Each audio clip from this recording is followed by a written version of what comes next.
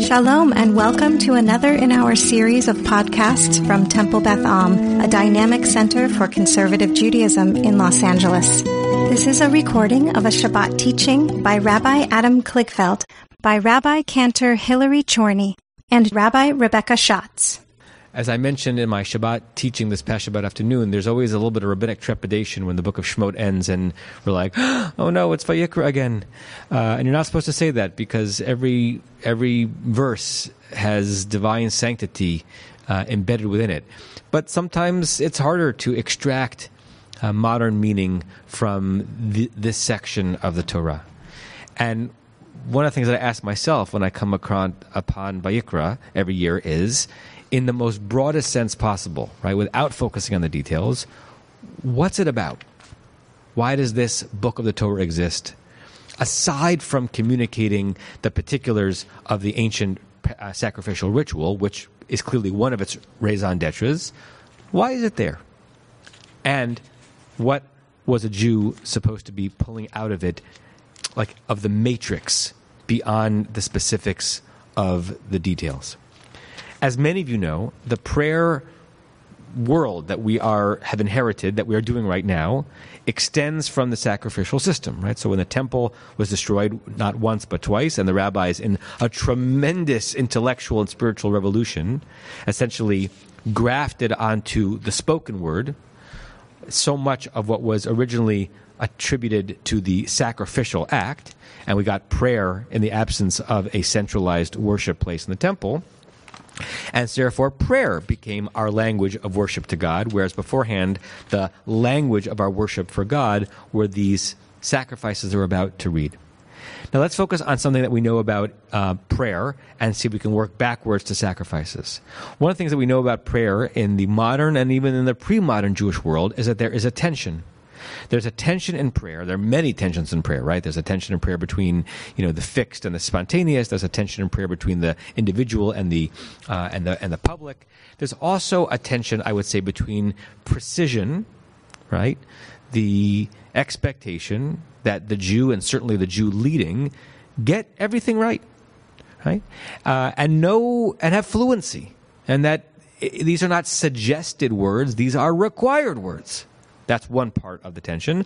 And the other part of the tension is the notion represented by that wonderful Hasidic story about the boy who only knows the alphabet and goes out into the woods. And there are many versions of the story. And the local Hasidim are very upset that he doesn't know how to daven. And the Rebbe says he knows the letters. He'll say the letters. God will weave them all together. And what matters is the prayer in your heart. That's a tension. Both matter in the Jewish prayer experience. Another way of articulating the tension is the tension between aesthetics and ethics. Aesthetics, how the prayer experience feels. We want it to be uplifted. We want it to be musically sound, right? We want it to have the harmonies to impact. And we want the person who's coming to services expecting the Torah reading and the Haftarah and the brachot to be intoned properly from the bima should get that. That's the aesthetics. That matters. And the ethics. The ethics suggesting what? Is someone who doesn't have the same appreciation or even ability to produce music in the right tone somehow less of a valued prayer, worshiper? That doesn't seem very ethical, right? And if someone who is, working really hard in order to produce Torah reading or Haftarah or even public prayer with the right precision, but because of any number of things, didn't have the same education, didn't have the same ability to produce those sounds, can't do it on the spiritual aesthetic level. Does that mean that person doesn't have an opportunity to lead the community in prayer? These are tensions. I'm not suggesting which way the seesaw balances. I'm suggesting that both are present in our modern and pre-modern prayer experience. And with that in mind, I want to show you something about that is present in the sacrificial system as well. And it may be that one of the things that we're looking at right now informed the inherited tensions in prayer. Open up your Chumashim. If you have the Eitz Chaim Chumash, it's on page 595. If you just have a Chumash, it's Leviticus Vayikra chapter 4, verse 2. It's from the fifth aliyah of the Parsha. And what do we got here? Vaydaber Adonai Moshe lemor, God said to Moshe, saying, Daber al b'nei Israel, speak to the children of Israel, lemor, saying, Nefesh, a person, ki techata, who sins, bishkaga, by accident, and by accident always means one of two things in Jewish law. Either you didn't know you were doing the prohibited act, or you didn't know the act was prohibited. Right? Those are two different ways that one can do something by accident. Right? Like you knew that this particular food was chametz, but you ate it by accident, or you ate it intentionally. You just didn't know it was chametz. If a Pesach example. What's going on in the verse? Mikol mitzvot Adonai, from all of God's mitzvot, asher lo te'asena, interesting parenthetical phrase, which ought not be done. The whole concept is that if you've done something that you shouldn't have done, then it ought not have been done, so it's somewhat redundant. Ve'asa, and now yet another potentially redundant three-word phrase, and did, me'achat mehena. It's translated in the Eitz Chaim Chumash as and does one of them. Me achat mehena. Achat means one. Meh means from. And hena, these. From one, from these. It doesn't translate perfectly into English. What you can notice in the Hebrew is that there are two froms, two mems, two limitings that are taking place in this phrase, which in and of itself is extraneous. Right? Because we already have named the fact that we're talking about someone who committed an unintentional sin.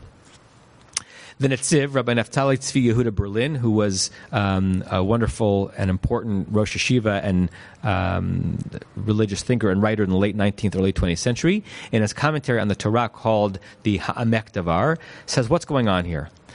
He says some mitzvot have many, many details attached to them, right? And so you go to the level of mitzvah, and then the halachot on those on that mitzvah, and then like sub halachot. So resting on Shabbat is a mitzvah. One of the categories of resting on Shabbat is not cooking. And then there are manifold micro things that you can't do in the name of observing the halacha of not cooking of the mitzvah of Shabbat, right? I mentioned sometimes how you make tea on Shabbat is a micro subcategory of observing the prohibition of not cooking on Shabbat, which is of itself in the larger category of resting on Shabbat. And then it says there are also certain mitzvot where there's just kind of one thing you're not supposed to do, right? He mentions, interestingly, in this commentary, the sexual prohibitions in later on the book of Vayikra. The thing you're not supposed to do is have relations with that person. That's it. There aren't that many subcategories of that. And he says what's going on in the verse is the me'achat mehena is equalizing those two categories. Whether you do one of those things where the one is the thing itself, or you do even one of the sub things where it's not that you're when you make tea improperly, as it were, it's not that you're like violating all of the Sabbath.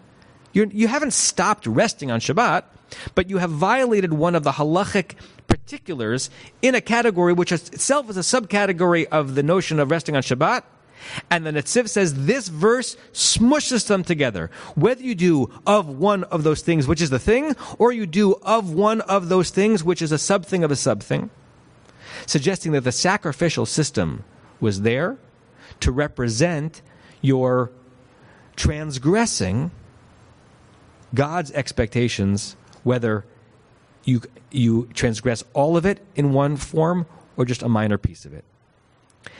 And it's interesting that in that verse, that really raises the stakes of your ritual sins. A minor thing is considered a violation of Shabbat. A tremendous stringency there is also the verse that talks about the fact that if you do something bishkaga by accident, you have recourse. You're not tarred and feathered. You're not kicked out of the community. Here's a sacrifice. You've broken something in the system. The fabric is torn. Repair it by offering the sacrifice and you're back in.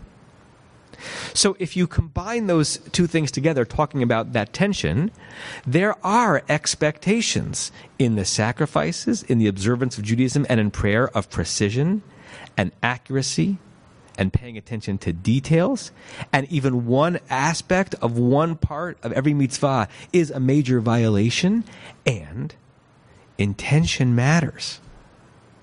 And if you weren't trying to offend God, or if I bring it into the relational, you weren't trying to offend another person, then our reaction to that is very, very different. Something which I think our society sometimes forgets. We have forgotten a little bit about how to assess the intention of a person's act, because we're so quick to pounce on the word or the deed which may offend certain part of our sensitivities. So I love the Netziv's read because he is highlighting that the individual moments and details matter. Of course they do in our relationship with God. Of course they do in our relationship with each other. If it's all just kind of mealy-mouthed, banal commitment, then there's no structure, no system, nothing connecting us to one another. So it matters. And there's forgiveness. And there's space to build back trust. And there's an understanding that we're not perfect. And that if we err, whether we err in one of those details that matters because it's the entire category, or one of those details that's a subcategory of a subcategory, there is a pathway back. So I want to suggest to you that that's one of the things that Vayikra is about. And as we read now through these somewhat inscrutable verses, think of it as a system, an ancient and venerable and wise system to raise the level of our behavior that we're focusing on details and recognizing that our intention matters. And when we make a mistake, by mistake, God will take us back, and we should take each other back as well. That is an ageless piece of wisdom. Rabbi Kligfeld did a wonderful job of teaching the verse already that I'm going to teach on, so it saved me some time, which is great. So I'm going to teach on the same verse he taught on. You can open up the Chumash again if it's helpful to you. It's chapter 4 of Vayikra, verse 2. Daber el b'nei Yisrael le'mor nefesh, ki techeta bishgaga. The soul, the person who sinned in error, mikol mitzvot Adonai, from all of the commandments of God. I'm going to stop there at that phrase and just teach on that phrase. The phrase is funny, it's tricky, and it triggers commentary because it seems to be missing perhaps a pronoun, a subject of that particular clause. Mikol mitzvot Adonai. Achat, mikol mitzvot Adonai. We get two me'achat in the latter phrase, right? Ve'asa me'achat me'hena. But in that phrase, what? Mikol. There's a collection of Musar teachings, the Shnei Luchot HaBrit, and they bring two teachings that match one another. One from Midrash Tanhuma, a much older teaching, and one from Yalkut Shimoni. Again, they match. And they teach the same thing on this verse. What they say is that this verse teaches us that the transgression of any prohibition, even in error, is the transgression of all prohibitions, all lo tases. There are two types of mitzvot in the Torah. The ones that you need to do and the ones that you need not do. Now, it teaches us this based on this mikol, right? Why would it use mikol, not it transgressed? One, there's so much language the Torah could have used, but the Torah used mikol mitzvot Adonai, and from that language we learn that if they transgressed mikol, it's as if they transgressed kol, and they use a proof verse from Bamidbar. The proof verse is, if you want to look it up, and I'll post this later on the podcast as well, it's from Bamidbar, and it's 15th chapter, 22nd verse. They use this proof verse, and they say it's as if you've transgressed all of the mitzvot and the Torah. And they say the system is set up thus. The reason why it works this way is because we also have a teaching in our tradition that if you complete one mitzvah, it's as if you've completed all the mitzvot in the Torah. So here's what I'm here to teach you in my very, very brief Vortlach today. I think that the Musar teaching here that the Shnei Luchot HaBrit is trying to offer us is that is a very vulnerable, fragile system to set up.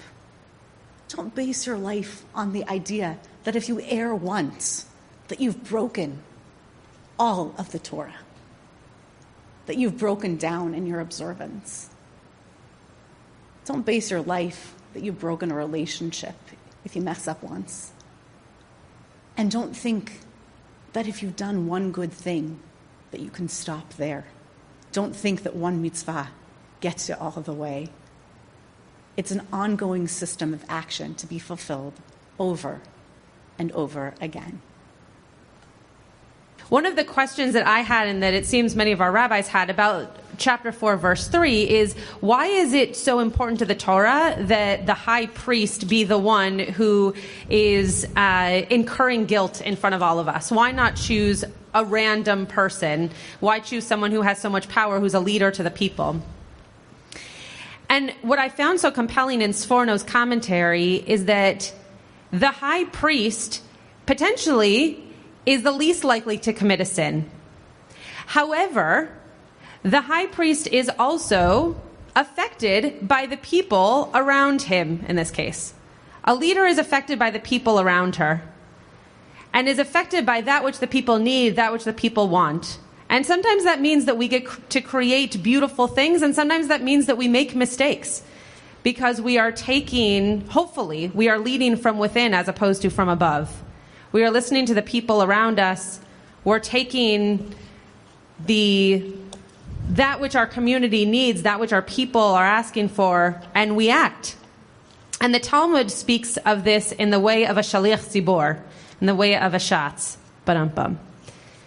That if you make a mistake in your own prayer, you then have what they call a bad omen in brachot.